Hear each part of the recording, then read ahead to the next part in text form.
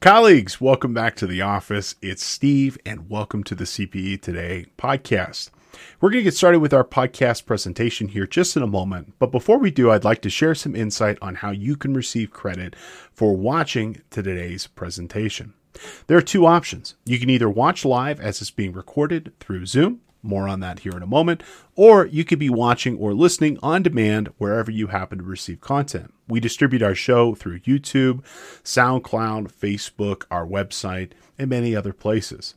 Now, if you happen to be watching on demand on your own schedule, after watching or listening to today's class, head on over to cpetoday.com and locate today's course page.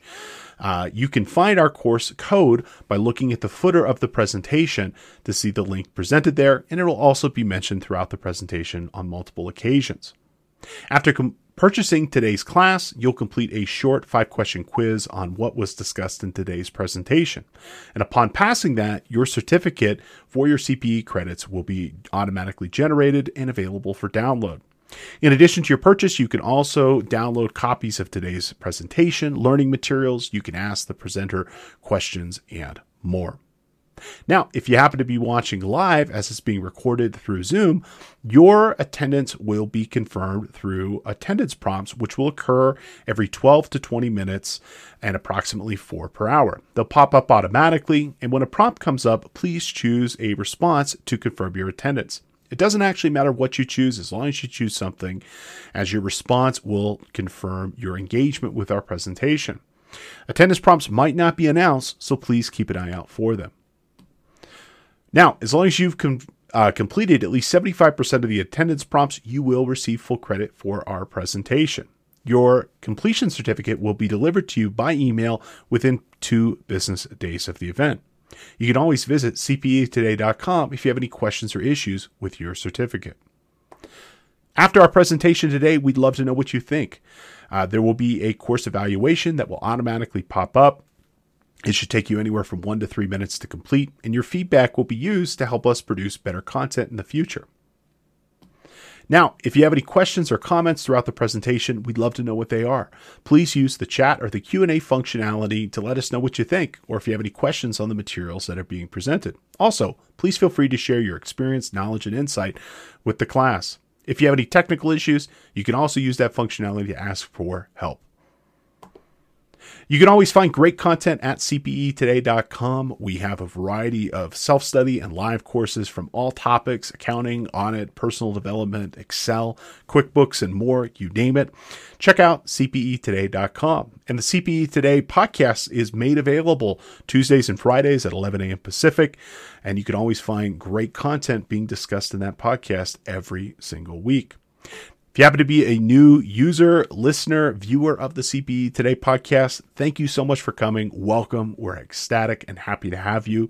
How about you get a free credit on us? Use coupon code ONEFREEPODCAST at checkout to get a free credit for today's class. We're going to go ahead and get started with our presentation here in the podcast today. Thank you so much for being here and enjoy our presentation. Now, with respect to QuickBooks Online, QBO does not have that kind of same automated procedure for voiding checks in those prior period. However, I do have a sequence that you can go ahead and choose to use with respect to this this action. And frankly, it's just basically doing a summary journal entry. What you would want to end up doing here is just come on into your plus menu for new. You'd go ahead and select check, and let's just go grab a check here. Okay, so here's for Jeff Hicks Hardware. This check is for $228.75.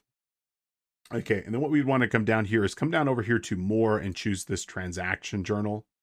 Okay, and this is going to show us essentially for this particular transaction how this journal entry applies. Okay, and you can see the summary debit and credit transactions. What you would want to do here is then create a summary journal entry, input the date that you would want to see that particular transaction reversed, and apply it to that particular period of time. But it's essentially just creating a reversing entry where QuickBooks Desktop will do that for you automatically. QuickBooks Online will require you to write that journal entry and then be able to post it. So unfortunately, you just got to step it. But the summary journal report will at least tell you how that check, in this particular case, is applied, and then what your journal entry should be. Let's talk about bounce checks. Okay, a feature that was added in QuickBooks 2014 was the record bounce checks tool. What this is a routine that automates the process from an accounting for a customer check that failed to clear the bank. And so to access this, what we would end up doing is we were going to end up going into our customer section, and then we're going to go ahead and choose receive payments.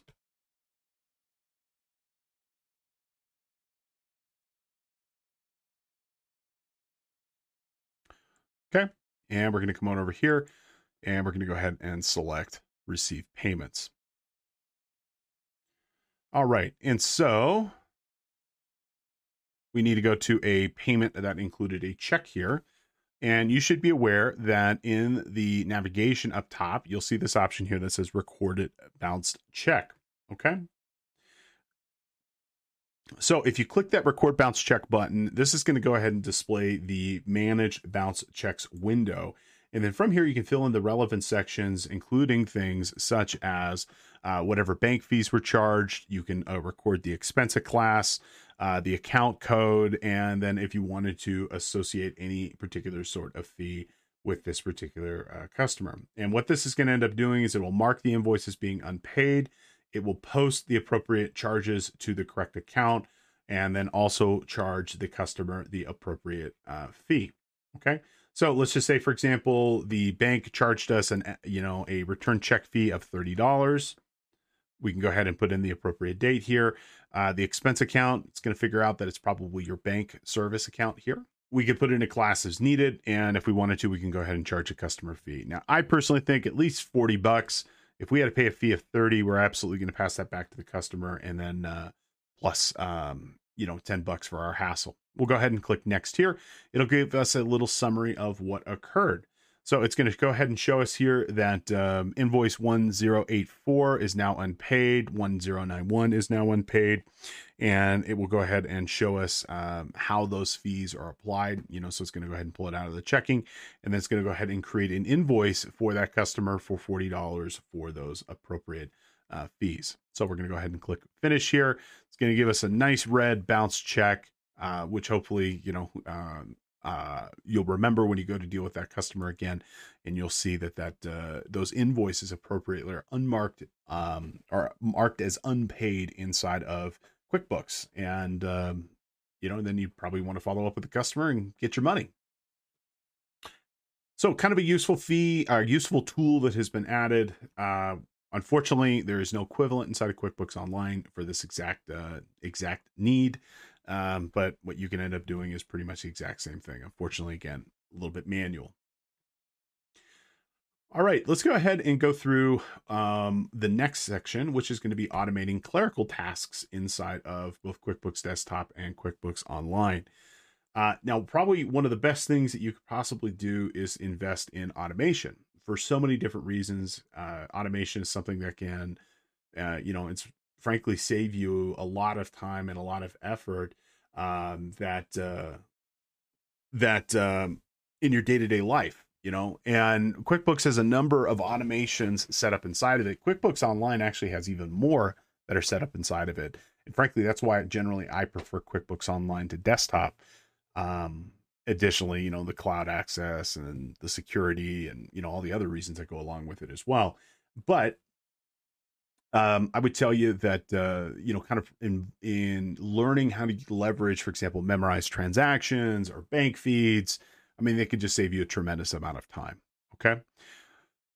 So in QuickBooks, you could perform what are called memorized transactions, and QuickBooks can memorize pretty much all transactions except a couple of specific types. You can't, for example, record receipts or deposits. Why? Because they always roughly vary. Same with bill payments. Again, they kind of always vary. Paychecks, time records, sales tax payments, and payroll adjustments, year-to-date payroll adjustments. But other than that, invoices, expenses, you can go ahead and you can memorize those transactions, which will essentially give you a template for future transactions that you can choose to use in the future. And it's super simple to be able to access. To memorize transaction, basically you just hit Control M. It's going to pop up the memorize window, and then you can go ahead and memorize that transaction and then recall it into the future. So when you're in a specific transaction, you can even set it up so that it can be added to what's called your reminders list, which will give you a little screen showing you your upcoming transactions that you should use. You can set it not to remind you. You can set it to completely be 100% automated, where it'll just go straight into the accounting system. And you can also specify the schedule and frequency: daily, weekly, monthly, yearly, how many times it should be done. So if it's something like an interest payment and you've got, like a 5-year note and it's 60 times, and then it'll just be done, you can go ahead and you can put that in as well. Okay. And once you've memorized that transaction, it's just going to continue to follow the schedule of whatever you've set, and it will programmatically apply to the accounting system on the schedule that you choose to put in. Okay. So let's say, for example, I wanted to go and I want to memorize a invoice that I'm going to be sending to my customer repeatedly. So we'll come on over here and we're going to go ahead and select customers, and let's go ahead and select create invoice. Okay. And for this, we're going to go ahead and invoice Christy here. Okay. And let's just come on over, and I send Christy the same invoice every single month for, let's just say, general labor services. Okay. And we'll just call this one monthly, monthly professional service. Okay. And we do one, and let's say it's $500. Okay. There we go. Alrighty. So now if we wanted to be able to go to memorize this transaction, we can come up here and we can choose this memorize button right up in the navigation. So we can go ahead and select this, and this is going to go ahead and give us the option to be able to memorize this. Now you can give it a name. By default, when you're doing something like a customer, it's going to show the customer name, or if it were, for example, a vendor, it would show you the vendor name here. Personally, I've always found that not to be super useful. You might want to include, for example, Christy's name here, but you might have multiple things that you're billing Christy for on a regular basis. So I would recommend that, for example, you just summarize this. You could just say like monthly bill, So let's go ahead and do something like this. I like, like that, something that's going to make it memorable to you. Okay.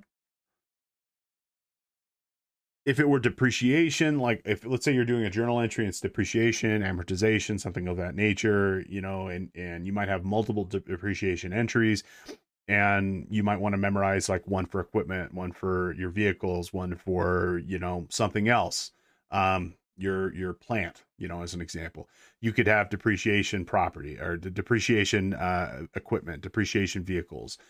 And that would just allow you to quickly and easily be able to memorize this. Okay. Now, if I don't want this to happen automatically, I can just add it to my reminders list. And when we go ahead and we put something into that reminders list, it just basically remembers that particular transaction needs to be done. And then it will just basically give us kind of a task list that we need to be doing on a particular basis. Alternatively, we can just say, don't remind me. This will memorize the transaction. We can pull it up at any particular point in time. We can also automate this. So we can say, for example, in this particular case, occur, let's say monthly. I want the first one to be on January 1st, 2024. And we can just have this perpetually ongoing, and if we wanted to, we can say, hey, maybe I personally recommend, with respect to recurring transactions myself, I don't let these just happen perpetually. I always put a end date on my transactions, mostly so I can be able to know that just don't continue forever. And so I usually almost always set these to expire to the end of the year, and then I'll review them at the end of the year to make sure that they're still accurate. Okay. So this particular case, we're going to go ahead and say this is monthly. We're going to go ahead and tell it to do this. I'm going to tell it to go 12 times into the future for the coming year, and then I'll review it at the end of the period. Okay. We'll go ahead and hit OK. Okay. And then we're going to go ahead and select save and close. And so now it's memorized that particular transaction, and that particular transaction is available to us at any point in time. We can access our memorized transactions by accessing our lists. So that's going to be over here under our lists. And if we come down, you'll see there is a option for memorize transactions. You can access through the shortcut Control T. This will go ahead and it will show us our different memorized transactions that we have done. Let's say, for example, we do some extra work for Christy here and we want to send her a special bill for the exact same period of time. Maybe we're going to go ahead and do this more than once. Well, we can go to our memorized transactions list and just pop it up this way and then be able to access that transaction straight away. Okay. Or if it's something that we are doing ad hoc, again, maybe it's depreciation, amortization, and we want to have the flexibility of kind of maybe having a preset journal entry. Okay. Let's go take a look at how we might do this for a journal entry here. So company, make general journal entries and like depreciation expense and accumulated depreciation. There we go. Okay. We're going to say fiscal year ended, and I'm just going to go ahead and put 20 like this. Oops. Okay. Alrighty. And let's go ahead and memorize this transaction. We're going to say depreciation equipment. Okay. I'm going to say, don't remind me. I'm going to go ahead and just select OK. Okay. And now I've got a kind of like a template set up here for my depreciation expense. And so I can click this, and I've even got my accounts that are set up here, and then like a little memo. And I usually put 20 like that, and then I can go ahead and put, 22 as an example, and then I can write out whatever it's supposed to be. But I've got a nice little template that's set up here that I can choose, just basically to pull like kind of a preset number of transactions in that are already kind of set up and established. Okay, so down here, you've got this little button that says memorize transactions. This is where you're going to go ahead and you can edit a particular transaction. So if you wanted to come in and modify the particular schedule, that's set up here. And so maybe if I do want to move this from automated to not being automated or vice versa, or just how many times, for example, Christy should be billed, we can go ahead and we can update this here. You can also access it right-clicking this as well. We can also set what are called memorized groups. And with respect to the groups on this, it's just a way of being able to organize this. So if you happen to have groups of transactions, that need to occur together, for example, like maybe you're processing all of your depreciation together, a group can be really helpful when you're posting multiple transactions on that same day. So rent payment, insurance payment, phone bill, lease payment, all fall on the same day. You save them as a group, and then you can process them all simultaneously together rather than individually. 1231 rolls around, you need to record your depreciation expense. Again, you can record them all simultaneously in here. Okay, and I've got all types of memorized transactions, payments, invoices, journal entries, and more. I've got different things that I've set up here, basically, so I just don't have to rekey them every single time. For my company, for our professional services side of our firm, 99% of the work that we're doing is the same work month in, month out. So, really frankly, just memorizing these transactions just save a tremendous amount of time, and so that's generally what I personally recommend that you do. Okay. And it just frankly is going to save you a lot of time is kind of my recommendation. Now, let's come on over here to QuickBooks Online. With respect to QuickBooks Online, it has the same functionality, but it's not called the same thing. Okay. They call it recurring transactions. Okay. And recurring transactions are going to occur up here in this little little settings here. And it's going to be under your list settings. And this is where you're going to see those recurring transactions that are set up. And with respect to these recurring transactions, pretty much the exact same thing. There's really not a lot to add here. In terms of how this functions. I personally think this works a little bit better than QuickBooks Desktop. And with one additional big caveat is that with QuickBooks Online, it's online. So it has the ability to be able to access and do things through the internet that you can't do through desktop. Desktop requires you to have the application open and requires you to be interacting with the application. But with online, it'll just run and operate, perpetually. So for example, here, let's come and create a invoice. So we're going to come up here to new, and we're going to go ahead and select invoice. Okay. And let's do the same type of thing. Let's just say we're going to invoice somebody monthly for work that we're going to do. And so let's say it's, this is Craig's landscaping design. So let's say, We do the gardening here for Bill's Wind Surf Shop. Okay, notice we've got our customer email listed here. We're going to come down here and select. Okay, let's go ahead and select maintenance and repair, monthly landscaping. Okay, and let's say we bill him $250 per month. It's a commercial thing. Okay. Alrighty, so what we're going to choose here is this option right down the bottom that says make recurring. Okay, and so when we select this, it actually just brings down a hidden little like header section, and this is where we can go ahead and we can set the recurring nature of this particular transaction. So same thing. In this case, it just picks Bill's Wind Surf Shop as our template name. We might want to go ahead and select, for example, monthly service. Okay, we're going to go ahead and say this is. Okay, and there's three options. Scheduled, the transaction will occur automatically. Reminder, it will not occur automatically, but it'll remind us to do that transaction. Or unscheduled, where it'll just memorize that transaction, then we can grab it when we need to. I generally do journal entries. For the most part is unscheduled, so I can just go grab them when I need them. But like invoices, something like this, I would choose as scheduled. This next option here that says create X number of days in advance. If this is a monthly invoice, you could say 0, and basically whatever invoice date that we select down here, the interval, first day of the month, it's going to create that at like 12:01 and it will be in your system. Now, personally for myself, I like to see the invoice, before it actually goes out. Even if it's going to go out automatically, I will say, for example, create 3 days in advance. And so it will create that invoice. I'll see it inside of my customer listing as open invoices there. And if I want to go in and modify it, I can go ahead and do so. It's just really kind of up to you. If you don't care and you just want to basically send this bad boy out, put this 0, 12, the period, correct period date rolls around, it's going to go ahead and send that transaction out automatically for you. But if you want to see it so you can remember that transactions, you can tell it to create X number of days in advance. Okay, so we can see here it's specified the customer. We can see the customer's email. We can specify CC and BCC. And this little checkbox is why I prefer QBO for recurring transactions compared to QuickBooks Desktop's memorized transactions solely for the invoicing perspective here. If I select this, it's going to go ahead and create this invoice, and then it's going to go ahead and send this straight away. It's going to go ahead and send this out, and I won't even see it go out. It'll just basically get sent.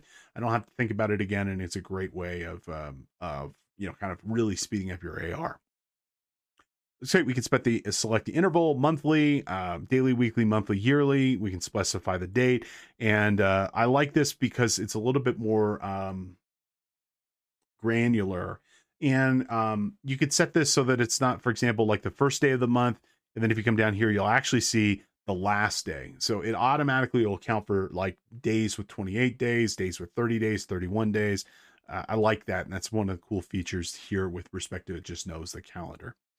And just like before, you can specify a start date, and you can also specify like when this transaction. So you can give it a date, or you can say to occur X number of times into the future. I would tell you the transactions and stuff that you're doing on a regular basis, if they're journal entries, if they're bills, if they're invoices, your rent payment, your lease payment, your mortgage payment, your depreciation, automate them.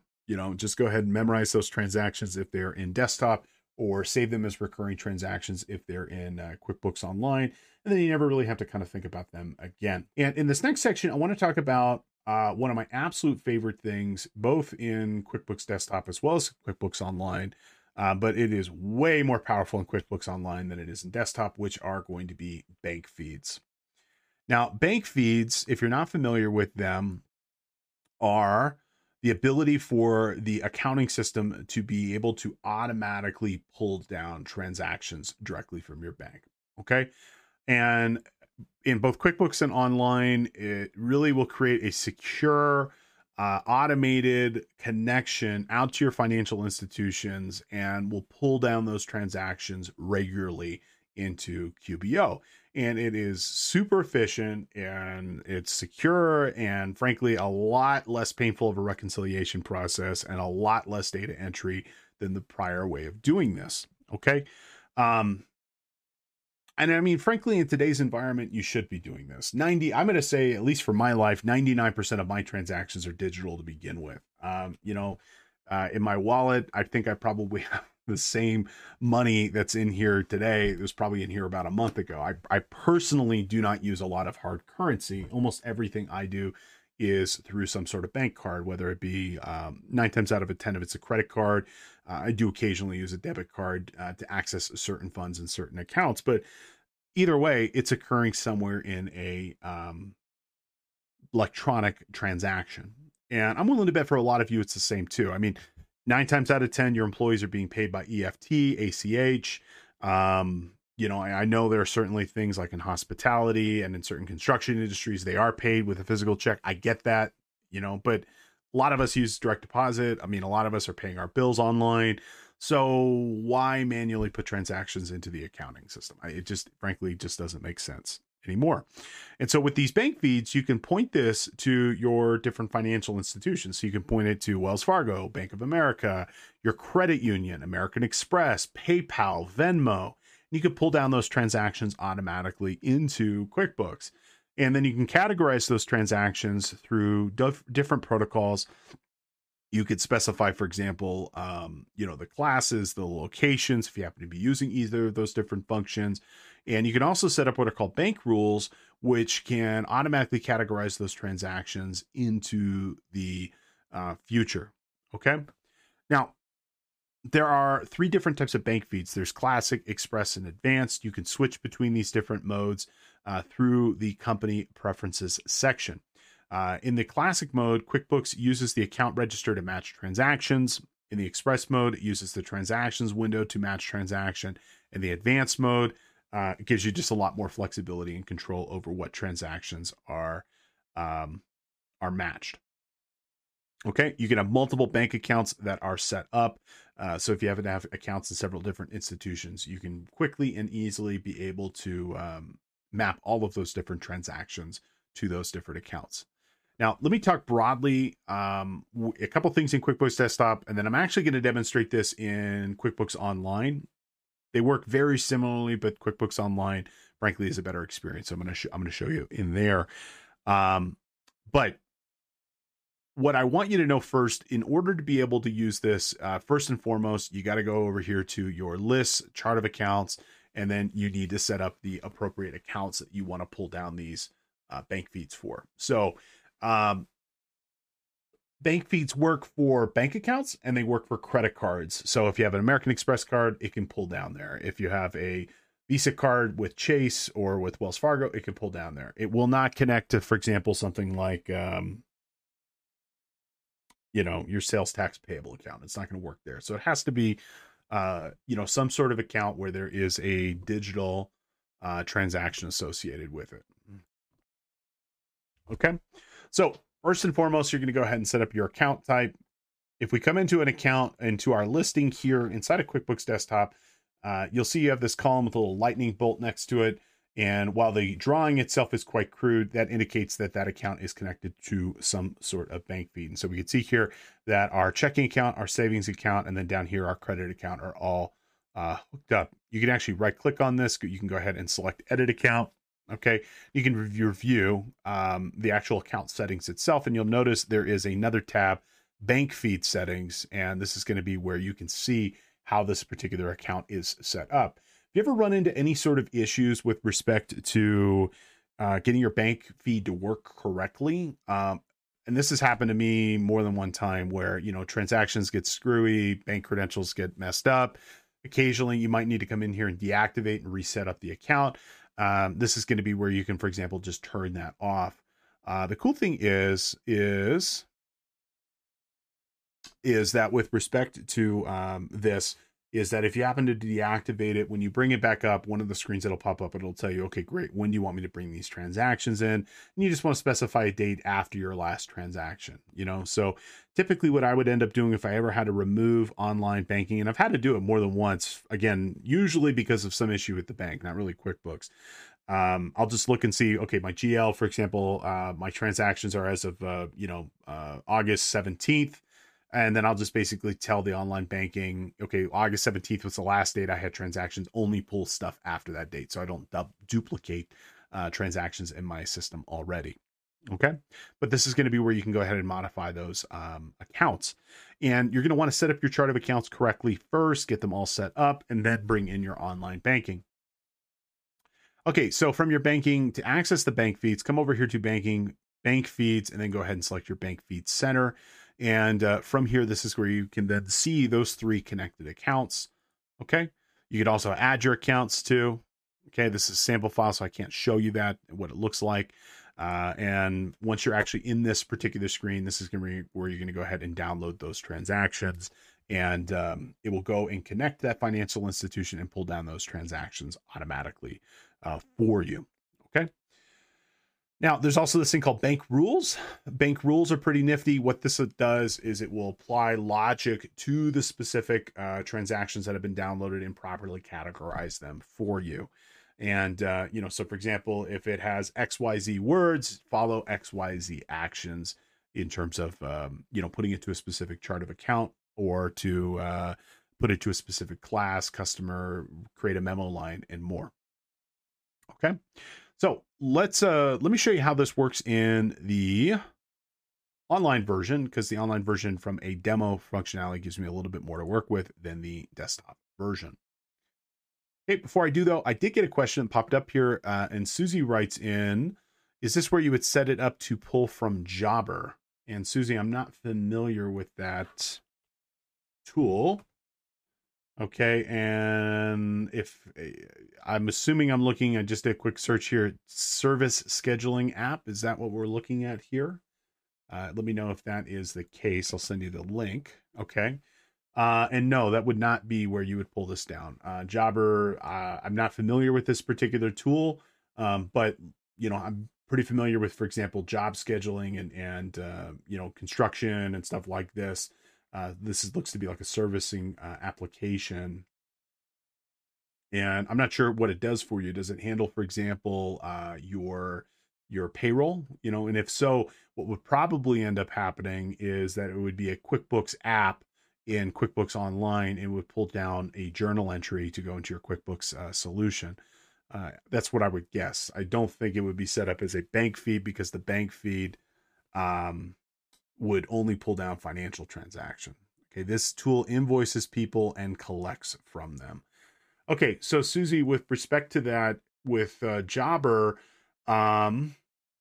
it wouldn't be a bank feed. At least I'm pretty sure it wouldn't be a bank feed, because the bank feeds only really work from, again, the financial institutions, American Express, Wells Fargo, Bank of America, stuff like that. We can double check that here in a moment, but unless it's a bank, it's not really going to pop up inside of the bank feed section. Now, just looking here. Okay, and I'm doing this on the fly, so give me a second. Okay, I just did a quick search, and I'm assuming you're using QBO. If you're not, let me know. Looks like they've got a link here.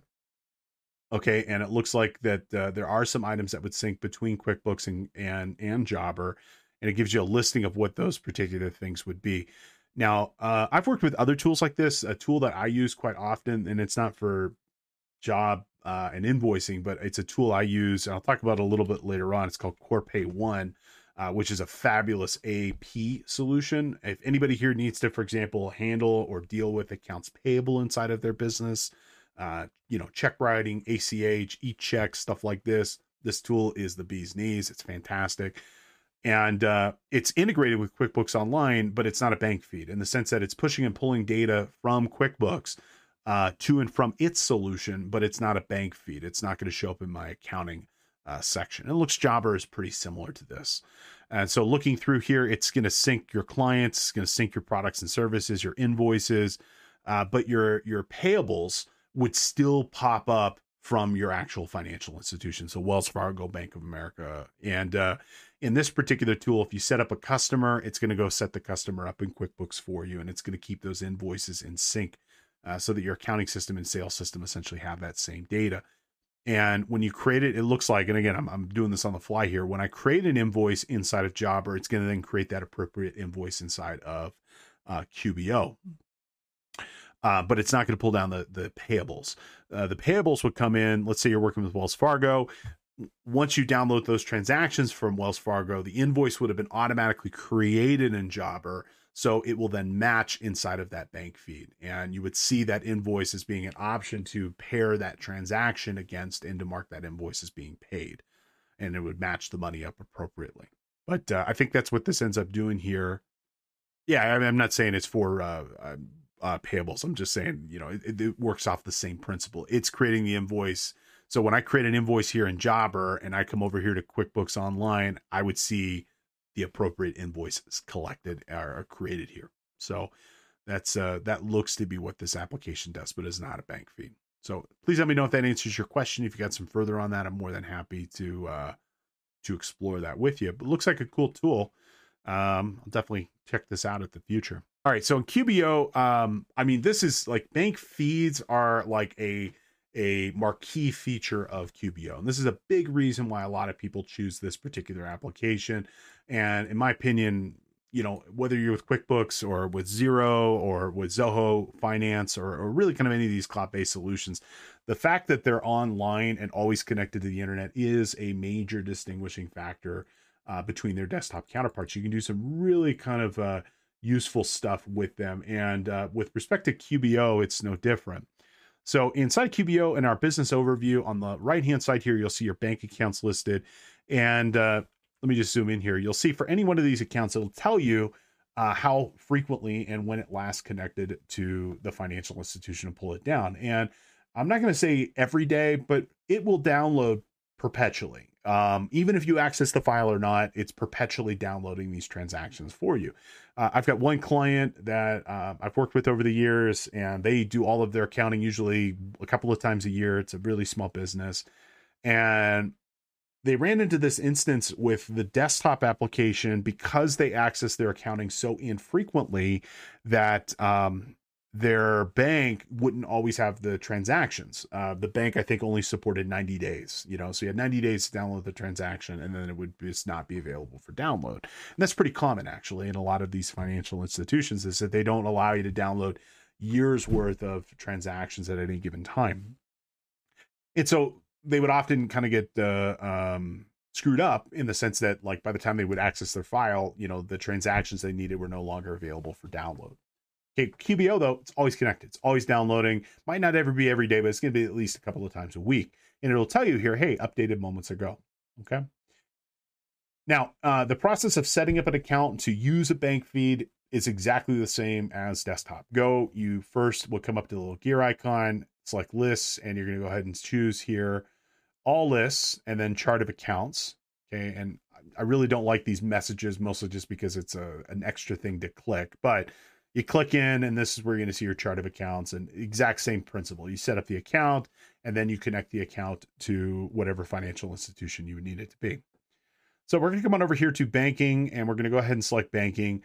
And up top here, we're going to see a listing of our different accounts that we've specified that are eligible for online banking. And so we've got a checking account, savings account, MasterCard account. Okay. And we can just switch between these different accounts. And every so often, again, it just pulls down these transactions. You'll have this little update button. And from that little update button, if you click that little guy, it's just going to manually allow you to connect to the account and download those transactions. Now, I want to be very clear with respect to all online banking and all accounting solutions, this will only ever pull down posted transactions. So if you have a pending transaction, you happen to go to a restaurant, you swipe your credit card, you're not going to see that transactions until it's posted, usually a day later. So updating more than once a day, usually not really that required, because it's going to pull down everything it possibly can, but it's not going to pull down transactions that are still in flux. Okay. Now, we'll come over here to our transactions here in a minute, but let's take a look at this link account. So the link account is going to give you your ability to actually link a existing account to something. And in today's environment, I'm going to say 95% of all banks, credit unions, savings and loans are going to support this type of functionality and the ability to be able to support banks. This is not a QuickBooks specific thing. Bank feeds work through a variety of different applications, And if your bank supports it for one, it's going to support it for all different accounting solutions here. And if they don't support it, they don't support it. All your major banks are going to be listed here. As you can see, Citibank, Bank of America, Capital One, Wells Fargo, so on and so forth. You could have credit unions. So I got First City Credit Union. That's I have a loan with them for my truck. I can pull down the bank payments directly from here, which is nice. You can even see stuff like, could have sworn State Farm was an option. I've got a bank account with State Farm too. There's somewhere in here. State Farm. I'm not going to go search it for it, but I know they're in here. I've got it in. I've got financial accounts. Like, for example, I've got LPL as being one of my accounts listed here. It's one of these.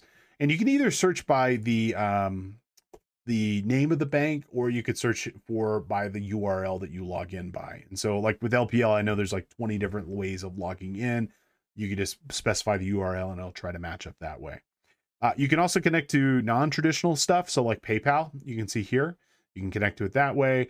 You can also connect directly to like American Express. And often, especially let's take Amex as an example here. Again, you can have several different login methods. It's important to know what type of financial institution and product you're using. So you got corporate or personal credit card, you've got their business credit cards, you've got Bluebird, you've got American Express Work, Chairman Amex cards, UK, European Union. It's important to know, which one you're actually using. Let's just say it's Citibank. Okay, I can't actually go any further because it's a trial or, just a sample file, but the next screen is going to ask you to plop in your credentials.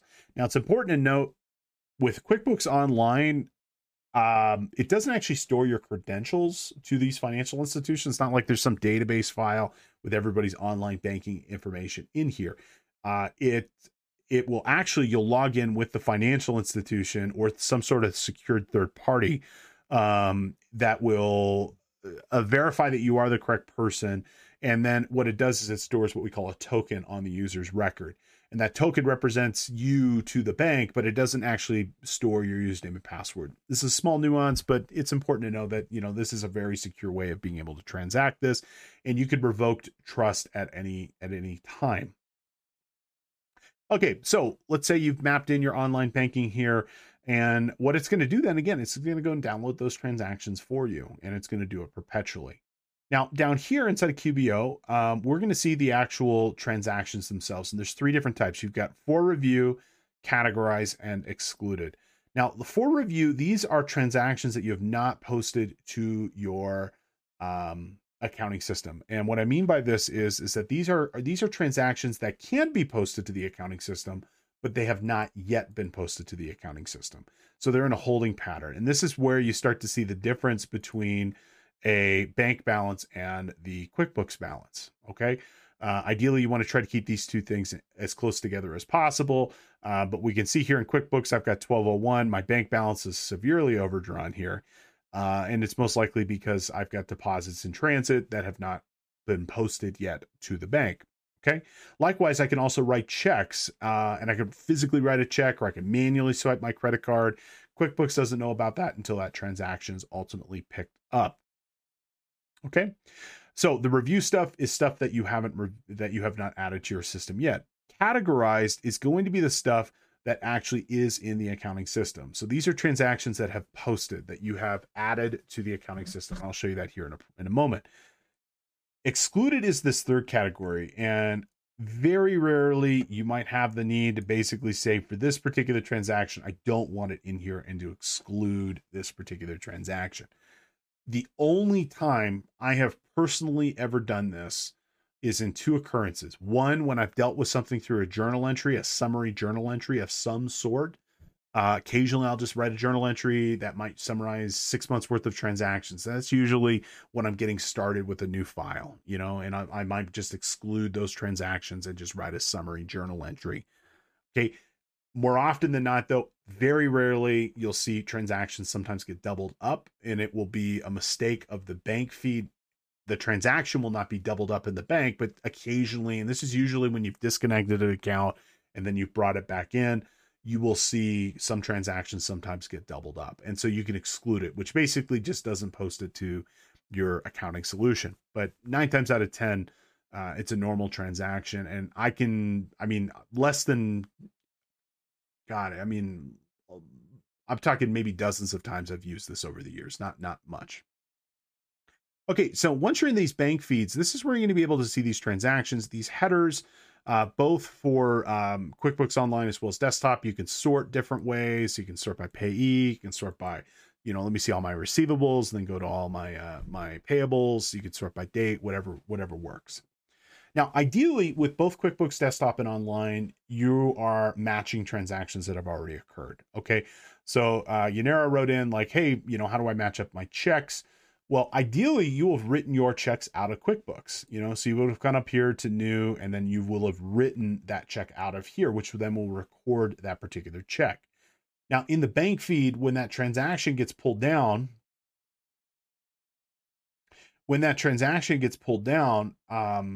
it's going to include certain information with this. So it'll typically have what we call a bank detail line, which is if you were to go to your bank statement, it'll typically have the bank feed information. If it's a check though, it's just going to give you the check number. And if it's check 3255 and you have 3255 in your accounting system, it knows to match that check up automatically. If you didn't record that check inside of QuickBooks though, and it is something that has not occurred inside of QuickBooks, then that's where you're going to have to manually go ahead and specify that transaction. So here's a transaction from Hicks Hardware. Let's just say this was a check. Okay, it's not going to say the payee. It'll usually just say unknown, or it'll say something like check 3522. And if you don't have that check recorded, this is going to be where you're going to have to go to your online banking, pull up a copy of that check, look at that check, and then properly categorize it and put it with the correct vendor, the correct category. And then it'll go into the accounting system like it was written out of QuickBooks. But if it doesn't have that transaction to match against, you're going to have to manually put that in there. So that can be kind of cumbersome, but I don't write that many physical checks anymore. I tend to use, if I do need to pay, again, I use that system Corpay here to send e-checks out, and this automatically syncs those payments to QuickBooks, and I can see those checks and those equivalent payments inside of QuickBooks automatically. So that's my preference. And same thing with your online banking. I have a couple of online banking transactions that I utilize where I do pay the check directly out of the bank. They don't actually pop up as checks. They pop up as ACH payments. They pop up and they look very similar to something like this, where it'll say bank line being like the name of the payee of whomever I was working with. Okay. But that's roughly what it should be. Now, hopefully it's something where it just matches up directly. And ideally it should say one match found. It should match that transaction. And then it should be as simple as just clicking match, and it adds that transaction directly to the accounting system. And if it's an electronic payment, it should just match up and you're done. Sometimes, for example, for checks that are written out for the same amount, like here, I've got 2 transactions, 2 matches found. This is going to be where we're going to need to actually look at the bank detail, and then we can properly match it to the correct bill or the correct check. Okay. Please let me know if that answers your question on how those transactions get in. All right, so 2 more things that are a little bit different with respect to bank feeds. One more thing, actually. I'm going to show you 2 things, but one thing that makes QuickBooks Online a superior product with respect to bank feeds is the AI that's built into the actual application itself, and the big data that's built into the application. You got to remember, with QuickBooks Online, it's what we call a multi-tenant application, meaning there are millions of people around the world utilizing QuickBooks the same time you are, and they know all this data. And so when they see, for example, a transaction for Hicks Hardware, Books by Bessie, and Client 1, they probably, know that same transaction, because so many people have categorized it to repairs and maintenance, or to auto and expense. If it's like an Exxon charge, or a, let's say it sees Verizon, it knows that goes to communications and telephone. It sees those transactions occurring in other people. It starts to put together a pretty good profile, and it'll actually start to guess for you for where some of these transactions are going. And it does a pretty good job. And as you start to use the application and you start pointing it to certain things, it gets better and better over time with respect to where those particular transactions should go. Okay. And so if we came down here and we had a transaction for Amazon, okay, we would add this, let's say, once. Okay. So we created this vendor, and we're going to go ahead and create this. Say this is office expense. Okay. It's going to remember that I have essentially set this to office expense, and it will try to match those transactions using AI in the future. Okay. Now, that's best effort. One of the other cool things that you can do with this are bank rules. And this goes hand in hand with respect to the bank feeds. Bank rules allow us to specify more rigid matching principles with respect to transactions. And when it sees a transaction meet the specification of those rules, it will attempt to categorize that transaction automatically for us. And what's kind of cool with these rules is that, again, most of us are creatures of habit, myself certainly included. We tend to go to the same places, the same restaurants, the same stores over and over again. And so instead of having to, for example, categorize every transaction for Amazon or every transaction for Shell oil, to being fuel and auto and, office supplies, I can basically set up a rule that will match specific characteristics of the transaction and then just take care of them for us. So let's go ahead and take a look at how that might function. Okay. And let me just reset my view here for my bank feeds.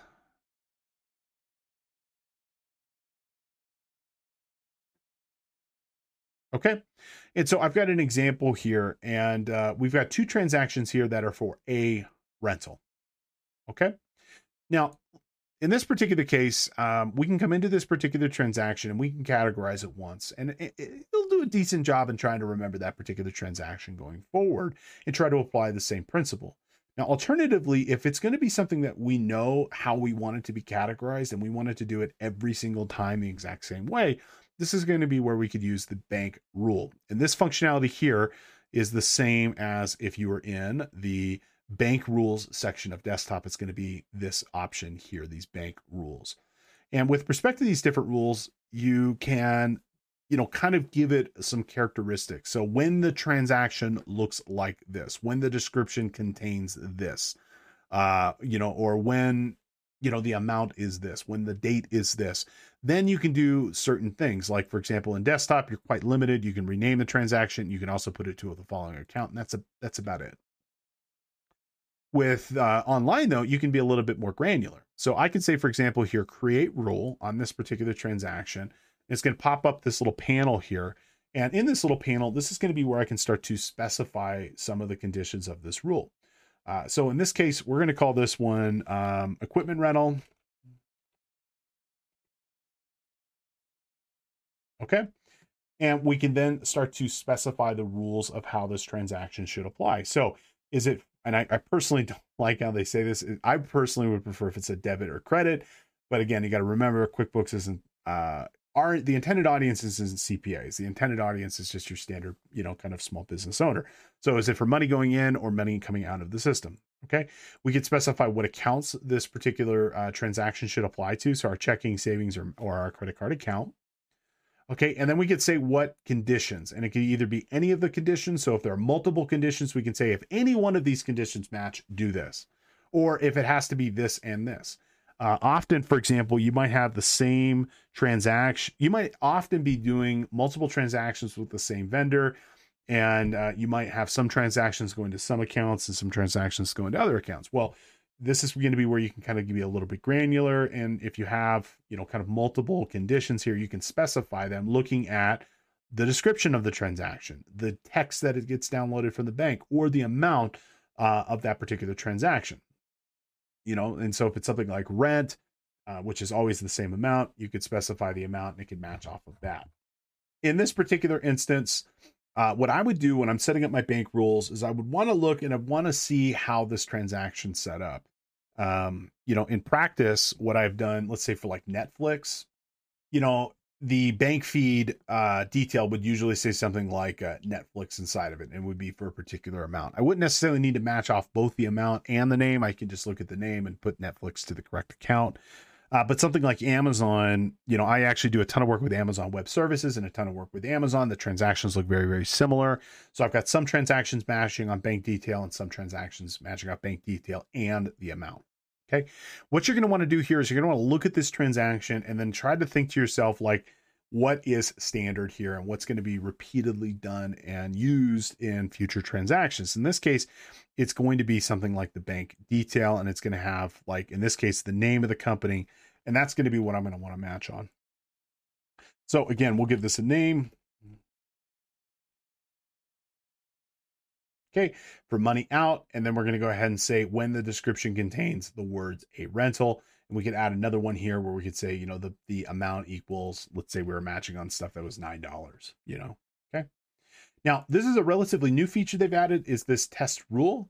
And what's cool with this test rule is it gives you the ability to test this, and it will tell you, hey, by the way, you've got 2 transactions that are currently matching. And so if you for example, were to write a rule that is too narrow in scope, you could use this to test to make sure it's actually going to do what you want it to do.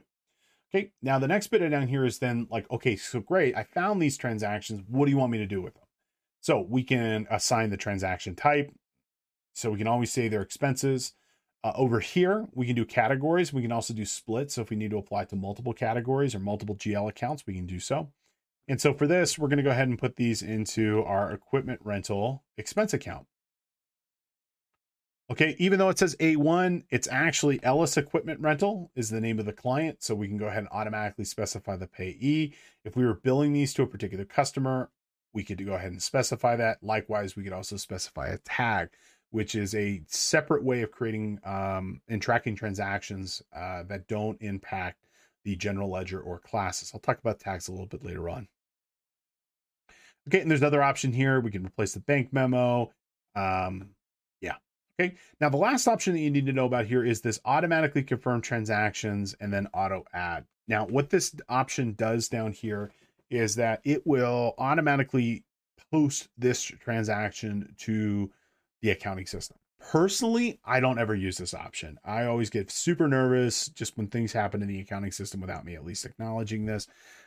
Obviously, make your own decisions here. I personally turn this option off. And what this does is it will automatically apply all the rules we specified here, but it won't post that transaction. So at the very minimum, I'm going to at least see this going into the accounting system. And what's great about this, essentially, you're doing a perpetual bank reconciliation in a way. I mean, if you think about it, you're creating these transactions and you're posting them to the accounting system, but you're also reviewing those transactions in relative real time. And without actually having to do all the manual entry. It's essentially downloading them, it's categorizing them, and at the very minimum, you can at least acknowledge that this is a correct transaction before you add it. But if you have it automatically go into the accounting system, something can go haywire, you're not going to really know about it, and it could also cause other, not necessarily issues, but I think it's just an oversight and a reasonable internal control that you should consider keeping in place. Now, it'll show you over here, under your category or match, like whether or not it got matched. And when it applies, for example, over here to a bank rule, it'll say bank rule. Okay. And it also gives you the ability, by the way, if you don't automatically add these transactions, if you needed to override something, you can easily do so without having to go back and reverse it. Okay. When we're done, we go ahead and click this add. It adds it to the system. If it's a transaction that has already been matched in, we can go ahead and select match and it will add it to the system as well. But I like to think of these as a perpetual bank reconciliation. I think it's a wonderful way to keep an eye on your transactions. For me, I know almost to the penny, at any given time, my financial positions, because, I'm doing these bank reconciliations, these bank feed transactions pretty regularly. For myself, personally, I go in about once a week.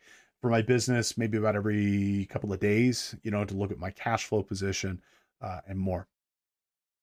Okay, so that's a little bit about with bank feeds, and something I would definitely tell you to leverage. This is one of the absolute best features inside of these modern accounting solutions. Thank you so much for attending our presentation and podcast for today. As a reminder, you can check out cpetoday.com for all your continuing education needs. We have courses on every topic you can think of, from accounting to audit to ethics and regulation and more. Everything you need to know to stay relevant, current, and up to date with the profession. Again, check out cpetoday.com. If you're a new watcher or listener to the CPE Today podcast, again, we offer you a free course and a free credit for you to try our services. Pick the podcast of your choosing and use coupon code ONEFREEPODCAST at checkout to make that purchase free. If you enjoyed our presentation, please consider connecting with us on social media and let us know what you think. You can find us just about everywhere at CPE Today, whether you're on YouTube, Facebook, Twitter, Instagram, and more. And please consider subscribing to us wherever you happen to receive your content. You can find us on Apple Podcasts, Spotify, SoundCloud, and others. We'd love for you to leave a review and let us know what you think. It helps new listeners and watchers find our course and content. Thank you so much for your time and attention. Thank you for being in the office, and we look forward to seeing you back here soon. Take care.